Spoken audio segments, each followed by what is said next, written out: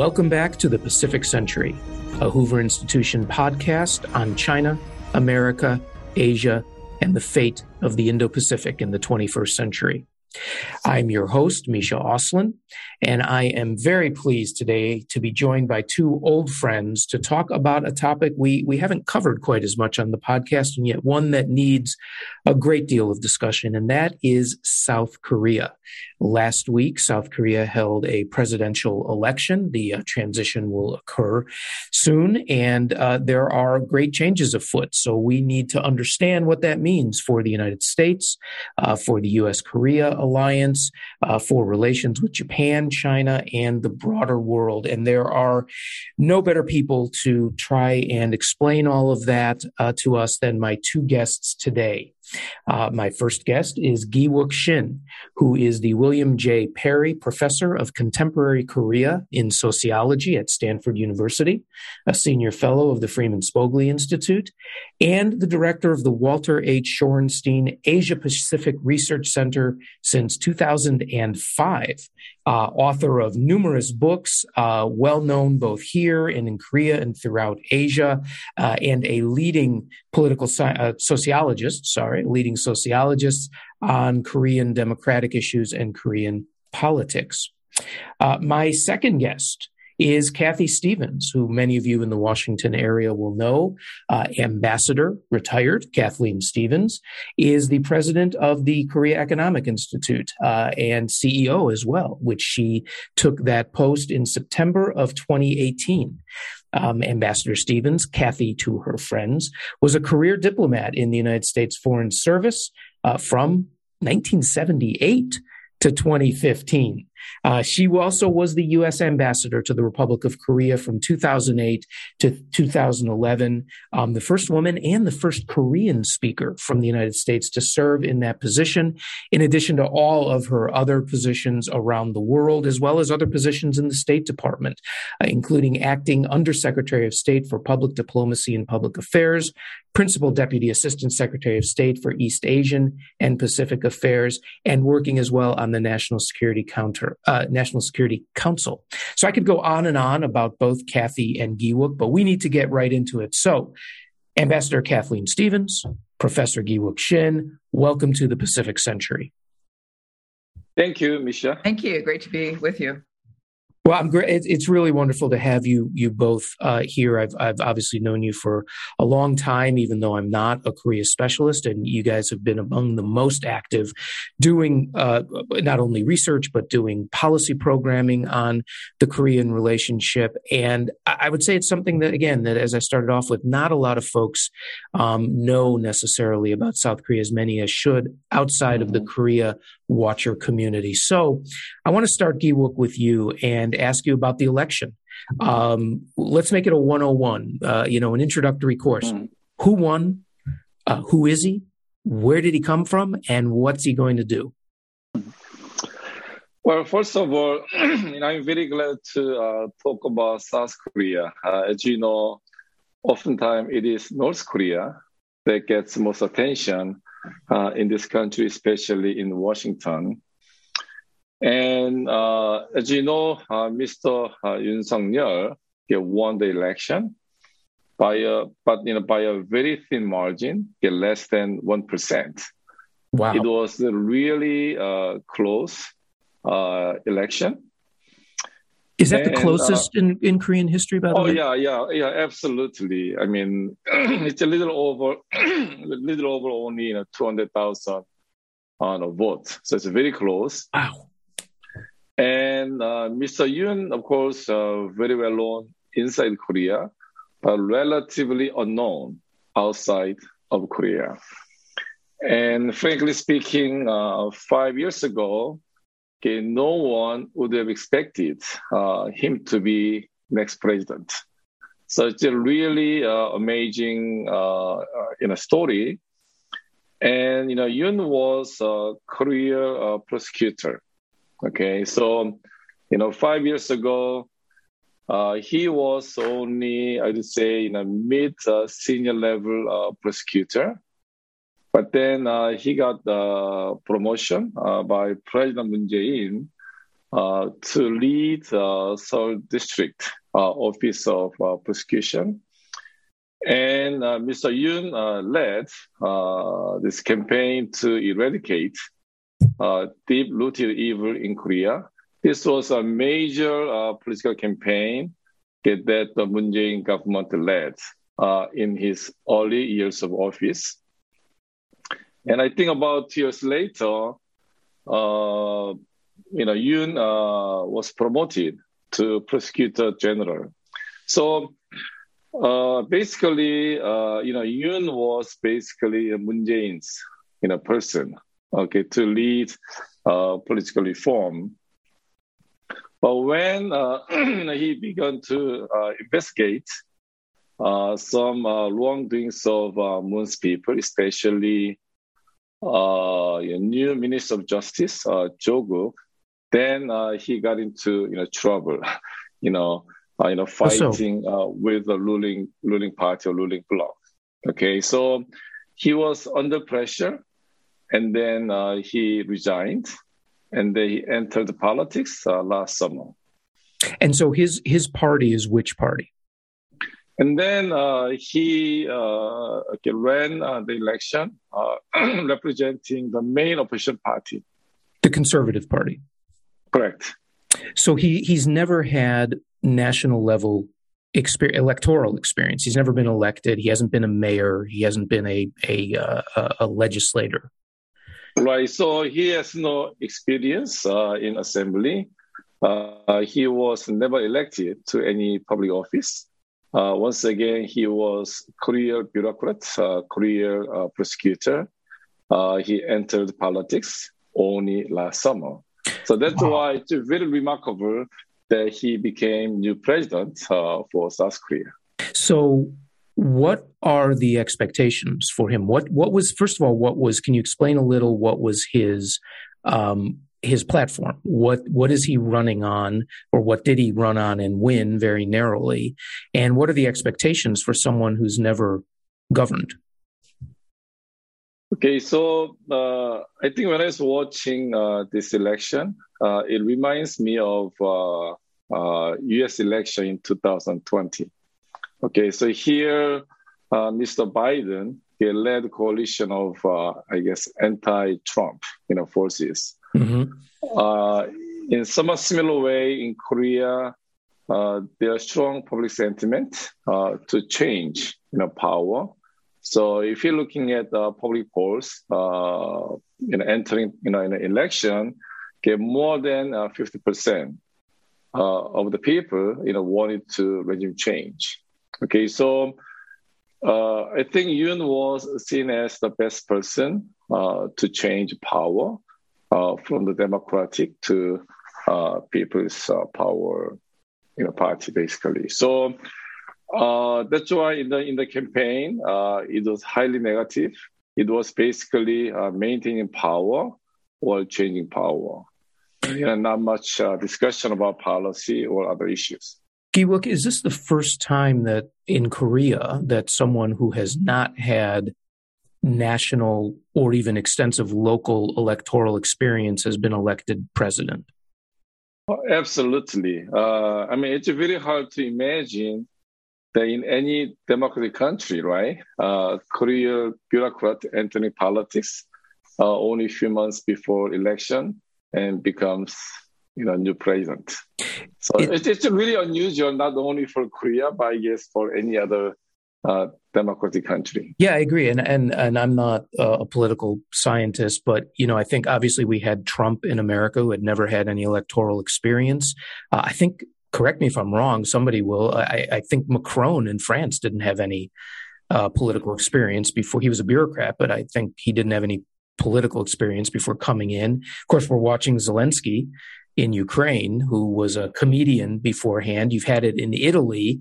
It's actually a quite interesting phenomenon that we won't talk about because we're here to talk about Korea, but it is something to note that Korea is now maybe entering an experimental phase with him. So Misha, I was going to say I tried to Kathy, describe please. this all to an American friend of mine who doesn't follow Korean politics very closely, and description not as eloquent as Gi-Wook's, but along those lines.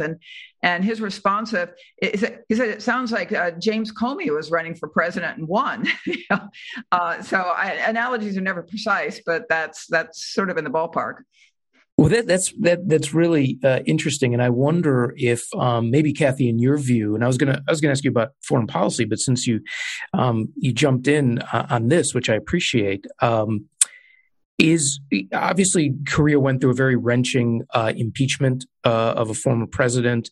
There was a lot of dissatisfaction against her, and is this is that what Yoon is tapping into? Is there still a lot of social dissatisfaction from the recent past in Korean political history?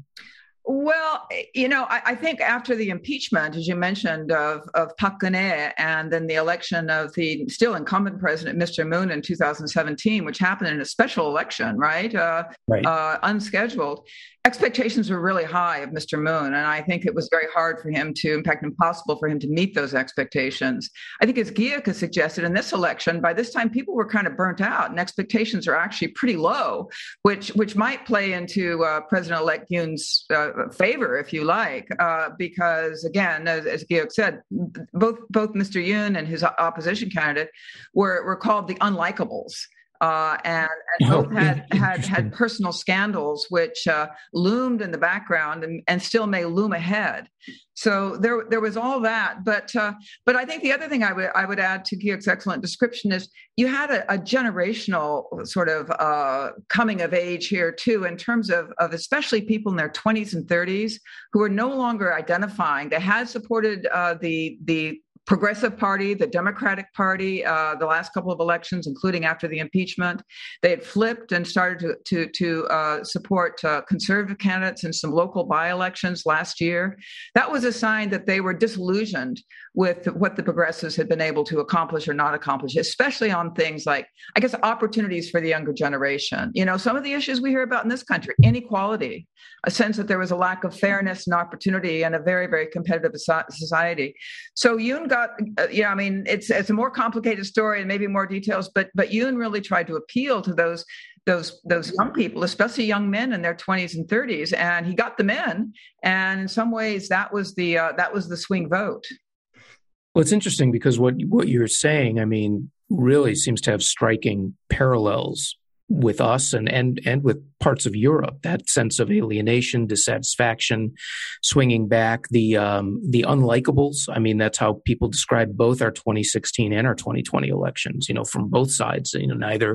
Neither of the candidates in either of those elections was particularly appealing to lots of people, and yet, of course, Mr. Yoon clearly does not have a mandate. Is that, Gi-Wook, is that going to make it more difficult for him to govern? So can you explain, by the way, was this an election only for the president, or was it also for the legislature? How is the legislature split? Is it a majority conservative party, majority reform party? What does he face in the governing process? Right. So as Kathy mentioned, now expectation is fairly low. So when Moon Jae-in got into office, his rating was like 70-80%.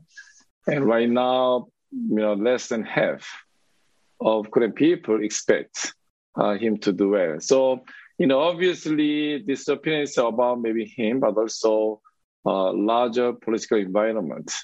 Okay, because for one thing, Korea is highly polarized.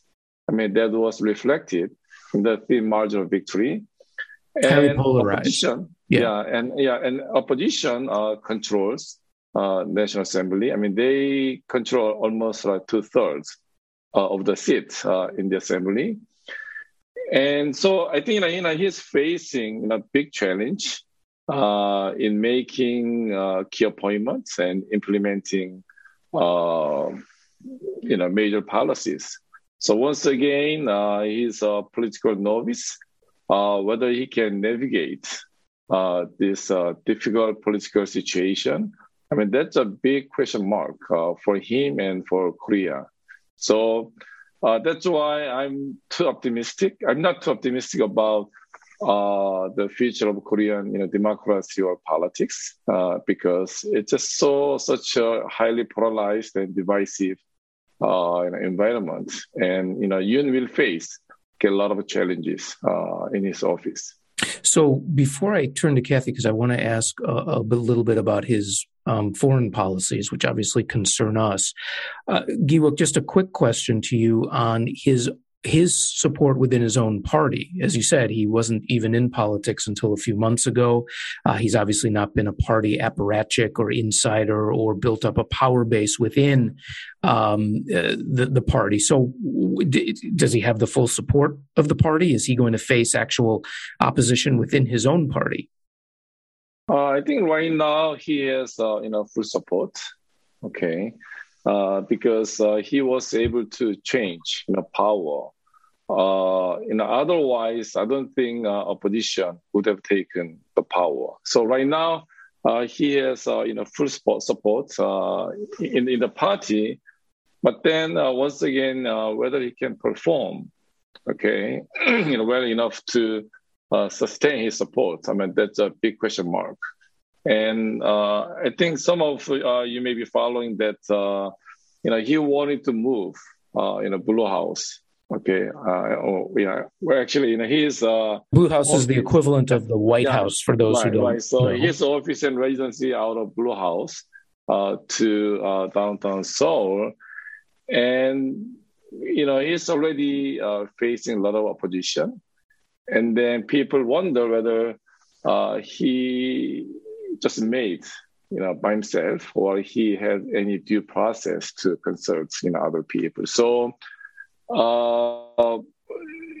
in my view, it was a little strategic mistake by focusing on the move of his office and residency from Blue House, and then because there isn't much other discussion about other than about this move. Okay, so. Is it really setting the agenda in the right way? I mean, that's a big question. So we should note that he doesn't take power until May. He won't become May 9, president. May 9 or 10, yeah. May 10th, I think it is. Yeah. And he's also 61 years old. So he's not young, but he's not that old. Certainly compared to, the folks that are running our country and, but he's about the same age as the Japanese prime minister. So it seems to be, right in that period, but he hasn't, as you mentioned, he's 60, but he's never had, as we've been talking about, a political experience before. So, policies are obviously ultimately what we care about. So Kathy, I'd like to ask you a little bit, about his policies, and particularly the foreign policies, because again, it's been the current president, Moon Jae-in, has had I think what most would describe as a more left-leaning policy. Certainly there was a great deal of attempt to engage with North Korea. And by the way, we will talk a little bit about North Korea later in the podcast. There were certainly tensions between Korea and Japan, to put it mildly, but tensions between Korea and the U.S. as well. So what did Yoon propose? What was his platform during the election? What are his policies on foreign policy going to be, and what should we expect? Yeah. Well, I want to say first off, and there are a lot of people, both in Korea and I think in the U.S., who might disagree with me. But since you asked me, I want to say I think that there is actually more continuity with respect to South Korean foreign policy than sometimes is apparent during election seasons, and indeed in just political rhetoric. That's not unique to South Korea.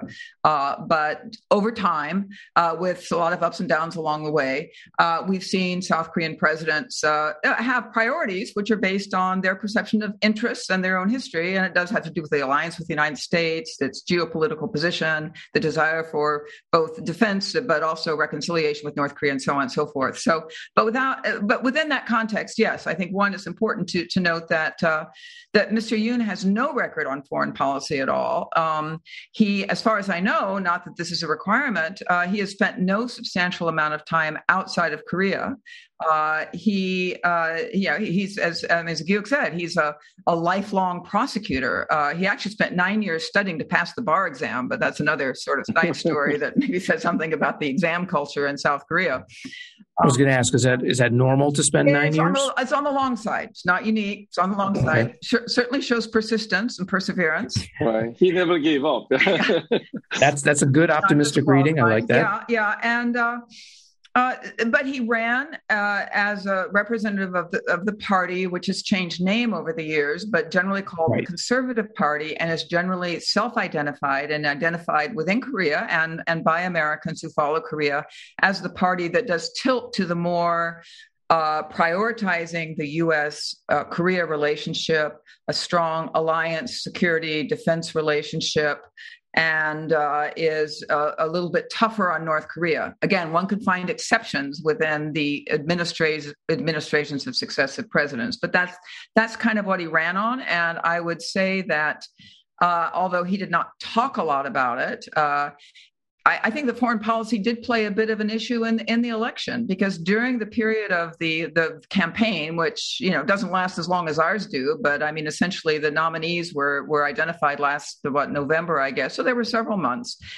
You had the shifting geopolitical atmosphere of I guess I wouldn't call the Beijing Olympics a shifting geopolitical atmosphere, but you had some dust up at the Olympics over everything from refereeing to the costumes that Chinese delegates wore in the opening ceremony and so on and so forth. And that tapped into what already exists in Korea, which is shown by public opinion polling, a growing suspicion and worry about China's assertiveness.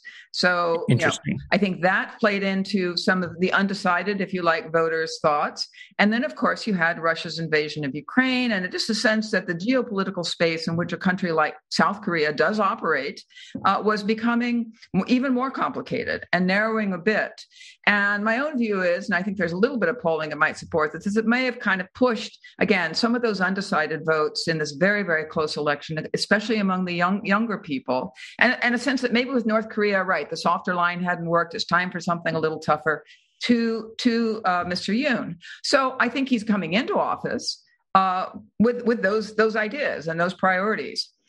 He is certainly expected to rely on the pretty large and established stable of foreign policy and alliance experts in South Korea. Many of them come out of academia and good Confucian tradition. For example, we expect here in Washington to be welcoming a delegation of about 8 or 9 people next week. This is his first delegation that he sent abroad, a pretty common thing to do, to begin to kind of introduce, if you like, the new Yoon administration, not with official positions, but just as his representatives, and to get a sense of thinking in Washington. I think they'll be warmly welcomed. It's notable if personnel is policy. I mean, it's notable that again, these are all well known to the Washington establishment and beyond. I'm sure Gi-Wook, like me, knows. I mean, all of them personally. But there's a Japan expert, a China expert, some alliance experts, a retired military officer, and so forth. So I think. Can you tell us could you actually tell us who some of them are? Yeah, well, actually, the Japan expert is Park Chori from Seoul National University. The China expert is Chung. Help me. Also from SNU. Chung Jae-ho. Thank you. Yeah. Also from SNU. Park Jin is leading the delegation, who's a well-known America specialist and a national assemblyman, and a retired general who worked closely with U.S. Forces Korea and on the alliance. So that's the group that's coming. And I think that they are going to signal that, yes, they want to deepen cooperation. They are going to make clear that if there's a tilt to be made, I mean, the tilt has already been made. I mean, South Korea's only alliance is with the United States, but they're going to leave, no one any doubt about that. I have to say, I mean, it's against the backdrop of President Biden having had a very successful summit with President Moon a year ago and issuing, and that's why I say I think it's more bipartisan than sometimes politics acknowledges, but they issued a very comprehensive statement, which again, I mentioned not just to kind of defend, if you like, the previous administration, but to say that Yoon has the political and public space here, I think, to really make this emphasis on even deepening even further the alliance and working together. Now, that's all good rhetoric. I mean, when it comes down to the choices, the choices for Korea remain very challenging. And I think that will pose challenges for Yoon. Certainly, I think, and you mentioned relations with Japan, for example. That's one in which I am, and I'm interested in what Gi-Wook has to say about this. I'm somewhat optimistic. One should never be optimistic, I guess, about Korea-Japan relations, but just having a new person in office can help sometimes. Yoon understands how important and how much a priority the U.S. places on it. Again, I think polling, especially among the younger generation, shows the younger generation is perhaps a little bit less sensitive to some of the historic. Well, I shouldn't say less sensitive to the historical issues. I'm sensitive to what I say, but have a little bit. Don't attach such a high priority to that, but it will take some action in Tokyo, I think, or at least some room in Tokyo to find a way to get onto a more cooperative basis. So, but I do expect to see some sort of symbolic gesture anyway to try to improve things. But when it really gets down to specifics, Mr. Yoon and his advisors will face the tough choices that every Korean administration does. If, for example, I'm just giving a couple of examples here, follow through on the president-elect's pledge that he might look at further missile defense for South Korea. And indeed, South Korea is developing its missiles too, whether it's in their own missile or in cooperation with the United States. They will have to be sensitive to the response from China. And when it comes to issues like the Quad and how South Korea participates in that, again, Mr. Yoon has shown that he wants to lean forward more on that, but there will still be a watchful eye to how China reacts to that. Yeah, let me ask before because I want to get back to Gi-Wook on some questions, but let me ask first about. So I was going to ask about Japan. I'm glad you brought that up. So let me ask first whether you think there is going to be room, or whether what you've heard from the Biden administration on a push to take advantage here on closer trilateral cooperation between Tokyo, Seoul, and Washington, number one. And then second, exactly, on things like the Quad or CPTPP, the Comprehensive and Progressive Trans-Pacific Partnership, whether South Korea will be making more of a push to try and get included in those. What's your take on that, Kathy? Yeah, well, on the second one, first on the CPTPP, the Moon administration said they were going to apply to join it, and I expect that the Yoon administration will try to move forward with that. I don't know how that will be received. I mean, Misha, you might have some insights on that in Tokyo and elsewhere, but I do expect that.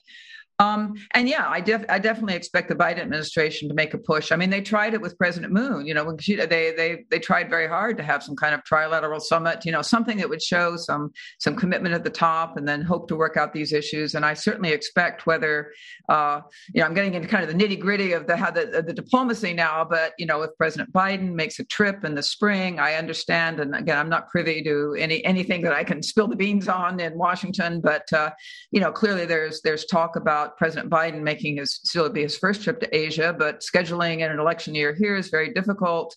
But I would completely expect that some kind of real push on demonstrating a commitment on all sides to improve the trilateral relationship would be at the very top of very near the top of an American agenda.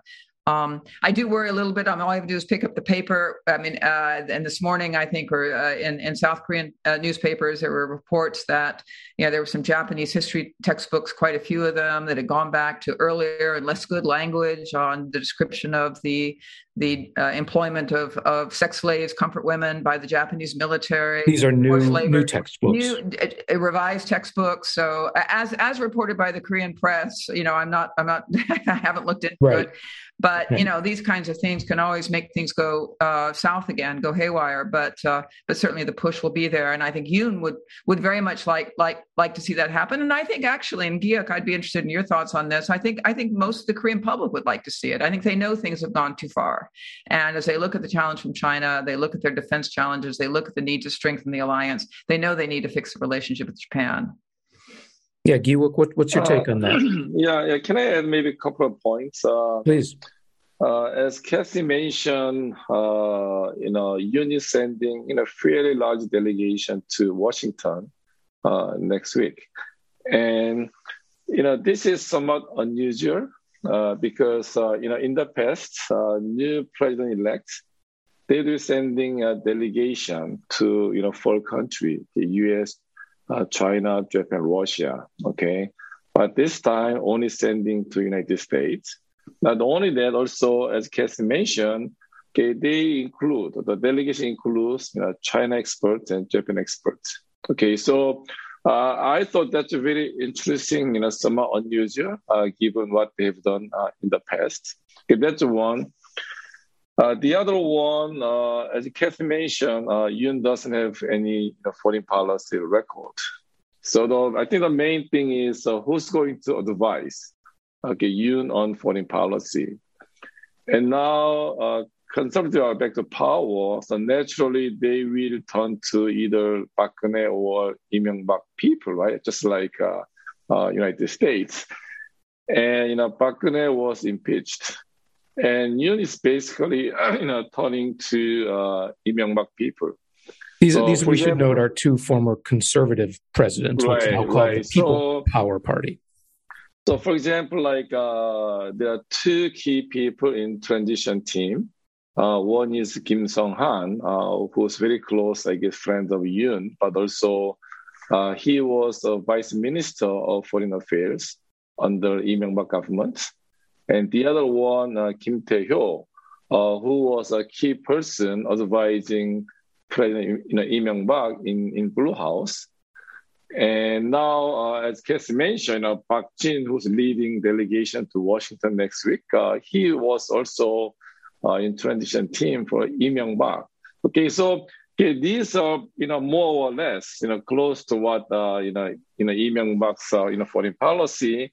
And of course, that's more than 10 years ago. So things have changed a lot. So I don't say they will repeat what Lee Myung-bak has done.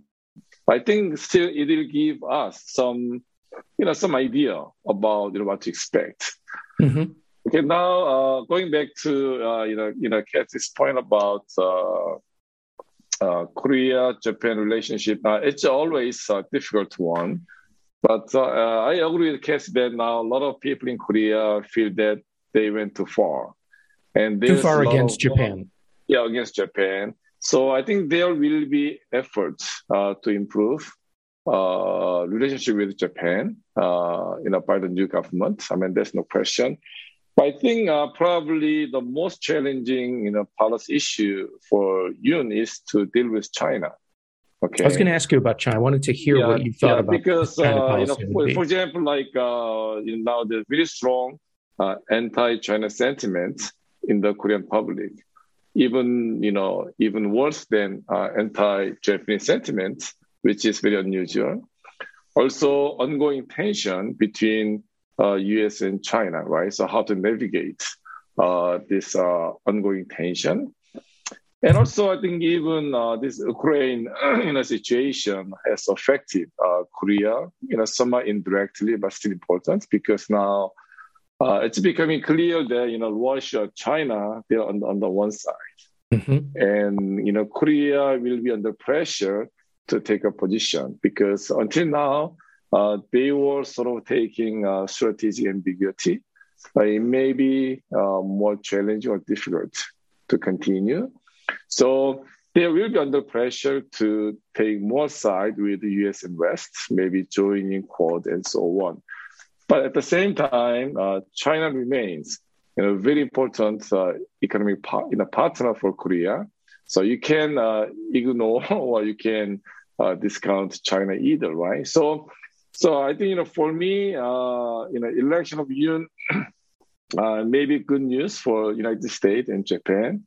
But then dealing with China will be a major policy challenge for Yoon. And I think and I hope that China needs to recognize and try to work with new government in Seoul. So there's another major challenge in addition to China, and that's North Korea. And both of you have spent a lot of time working on North Korea. Gi-Wook as a scholar and Kathy as a diplomat and now a scholar. So Let me ask you a little bit about where things stand with North Korea. Obviously, we've had missile launches over the past months. There was report of a major new intercontinental ballistic missile that's now being questioned. But clearly, every U.S. administration, of course, has failed to solve the North Korea problem.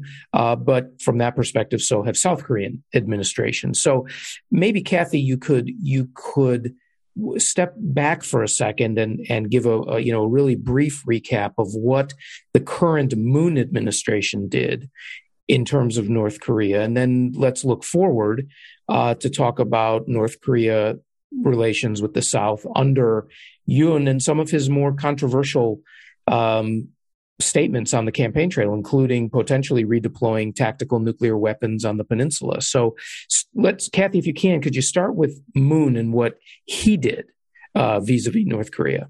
Well, since you want me to be brief, I just want to make one point about it at the top. Well, take as much time as you need. No. But I think one point at the top is that Moon's term in office overlapped with Donald Trump's term in office as American president, and certainly Moon came to office with a background and with a determination to try to move things forward in terms of a diplomatic process and reconciliation. And but he was faced with an American president, and as well as testing from North Korea that led Korea closer to war than it had been perhaps since the Korean War in that year of fire and fury.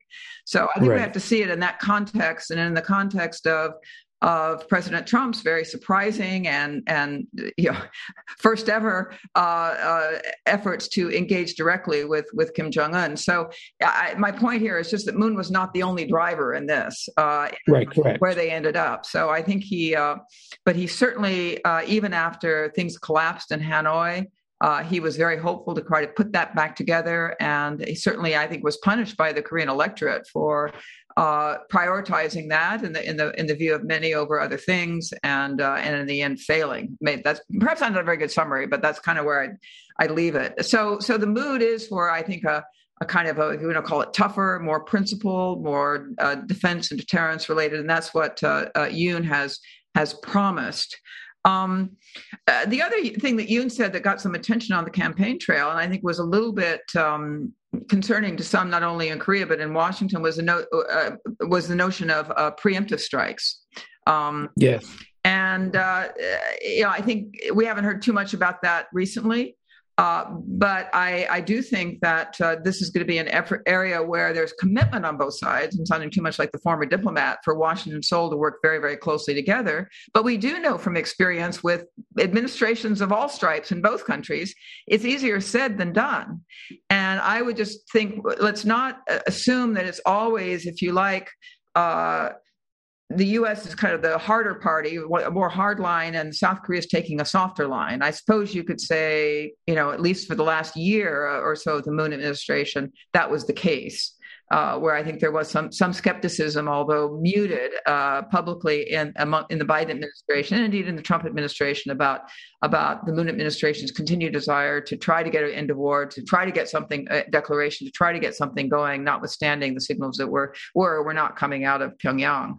But now we've got Kim Jong-un, who I think feels he has an external environment where he can pretty much freely continue to amp up his testing and improve his nuclear deterrence, as he puts it, and his missile capabilities, and especially with the UN hamstrung the Security Council by the international situation, he can do it pretty cost-free. That said, he does face, I think, still a very, very tenuous, and I don't mean politically unstable necessarily, but a very challenging economic and public health environment at home, as he has self-isolated over the last 3 years to an extent that sanctions were never able to accomplish. But coming also with that, of course, a greater dependence on China. So it's a challenging scenario for both Seoul and Washington, and indeed Tokyo. But I think we are going to see, and Gi-Wook mentioned Kim Tae-hyo, who was the North Korean point person, I guess you'd say, in the Lee Myung-bak administration. And Lee Myung-bak was the conservative president who was president when I was ambassador to Korea. And when we did see two North Korean attacks on South Korean soil, of course, there were the sinking of the South Korean naval vessel and then the shelling on the South Korean island. So I mentioned that just because I think that it's in everyone's mind that, we have to be ready for, I think, further provocations, attacks, assertiveness by North Korea. We do have the U.S. and South Korea a history of working together, but that can also bring tensions and differences of approach. And one only has to read Bob Gates' memoir, Hillary Clinton's memoir. They were both in office at the time of these earlier attacks to know that at that time, it was Seoul that wanted to take very strong action against North Korea, and it was Washington who was the restraining force. So, right. So I think we have to be aware that we all understand we need to knit up our approaches, but in the challenges of the moment, it's not always self-evident what the positions are going to be, regardless again of who's in power in either Washington or Seoul. So we're getting close to the end because we've been talking for a while, and there's actually a lot more to talk about. And I think the foreign policy part that we've been talking about now is particularly, well, I guess heartening is sort of a word, that I would think there seems to be a lot of cautious yet real optimism, as you were saying, on the side of closer U.S. ROK relations, closer potentially ROK Japan relations, trilateral, and beyond that. So I think confidently predict there's going to be a flurry of activity in Washington. But a lot of that also depends on the strength of the president himself. And so Gi-Wook, as a sort of wrap-up question, I'm wondering if we could talk a little bit about the probably to Americans, rather extraordinary history of corruption at the presidential level, and whether, first of all, I think, is Moon going to be one of the first recent presidents not to leave under scandal and be in threat of prosecution? The past two, Park Geun, of course, was impeached, and then Lee Myung-bak as well, and before that, and of course there was the suicide of Chun. No, No Min-hyun. So, can you talk a little bit about how do you understand, as an American, how do you understand this history of corruption at the very highest level that has led to multiple prosecutions of presidents in a row? Of course, I'm a native Illinoisan, so we're used to that with our governors. Most of them do 1 or 2 terms in office and then 1 term in the prison. But how does that work in South Korea? Well, I'm not sure whether I can explain like a few sentences, but one irony is that Moon Jae-in still maintains about 40% support, which is very unusual for outgoing presidents. But at the same time, he lost power to opposition only after 5 years, not 10 years. And, once again, whether Yoon Suk-yeol can bring about national unity, I'm fairly skeptical. And once again, he'll face a lot of challenges. And, from maybe progressive civil society as well as National Assembly. And then he may get frustrated, right? And then he may resort to prosecutor's power because that's the one he's most familiar with. Right. And then he might lead another campaign to punish oppositions.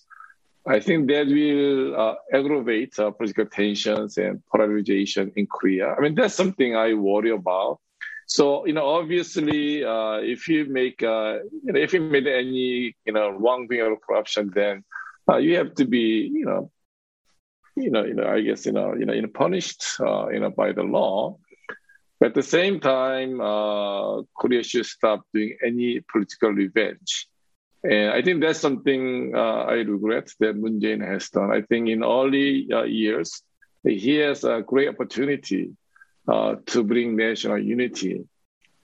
But on the contrary, he labeled the opposition as evil and tried to punish. I mean, they really shed a lot of bad blood. So there might be some demand for political revenge by conservatives who will be in power. So I really hope that, Korea can stop that.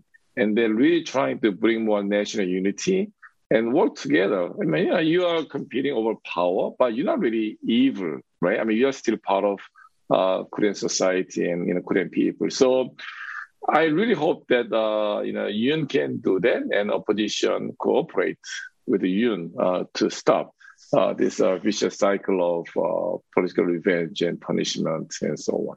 Well, I like that. That's a great, actually, an optimistic note to end on for national unity, for political stability, for the better angels of our nature. So I like that. And I think we've covered a lot. There's still more to talk about, but I think it'll be, as I said, fascinating to see how the Biden administration, the Yoon administration, the Kishida administration all try to figure out to work together as both of you mentioned, China being, of course, a major factor here. And of course, North Korea. So there'll be more to look at. I hope you guys will come back and we'll talk about things. I hope we won't face a crisis. But as you said, Kathy, Washington and Seoul and Tokyo all need to be ready and prepared. So Gi-Wook Shin of Stanford, Kathy Stevens, formerly of Stanford and now of the Korea Economic Institute. Thank you so much for joining me today to talk about South Korea on the Pacific Century. Okay, thank you. Thank you. So I'm Misha Auslin. Thank you for joining us for this edition of the Pacific Century, and we'll see you next time. This podcast is a production of the Hoover Institution, where we advance ideas that define a free society and improve the human condition. For more information about our work or to listen to more of our podcasts or watch our videos, please visit hoover.org.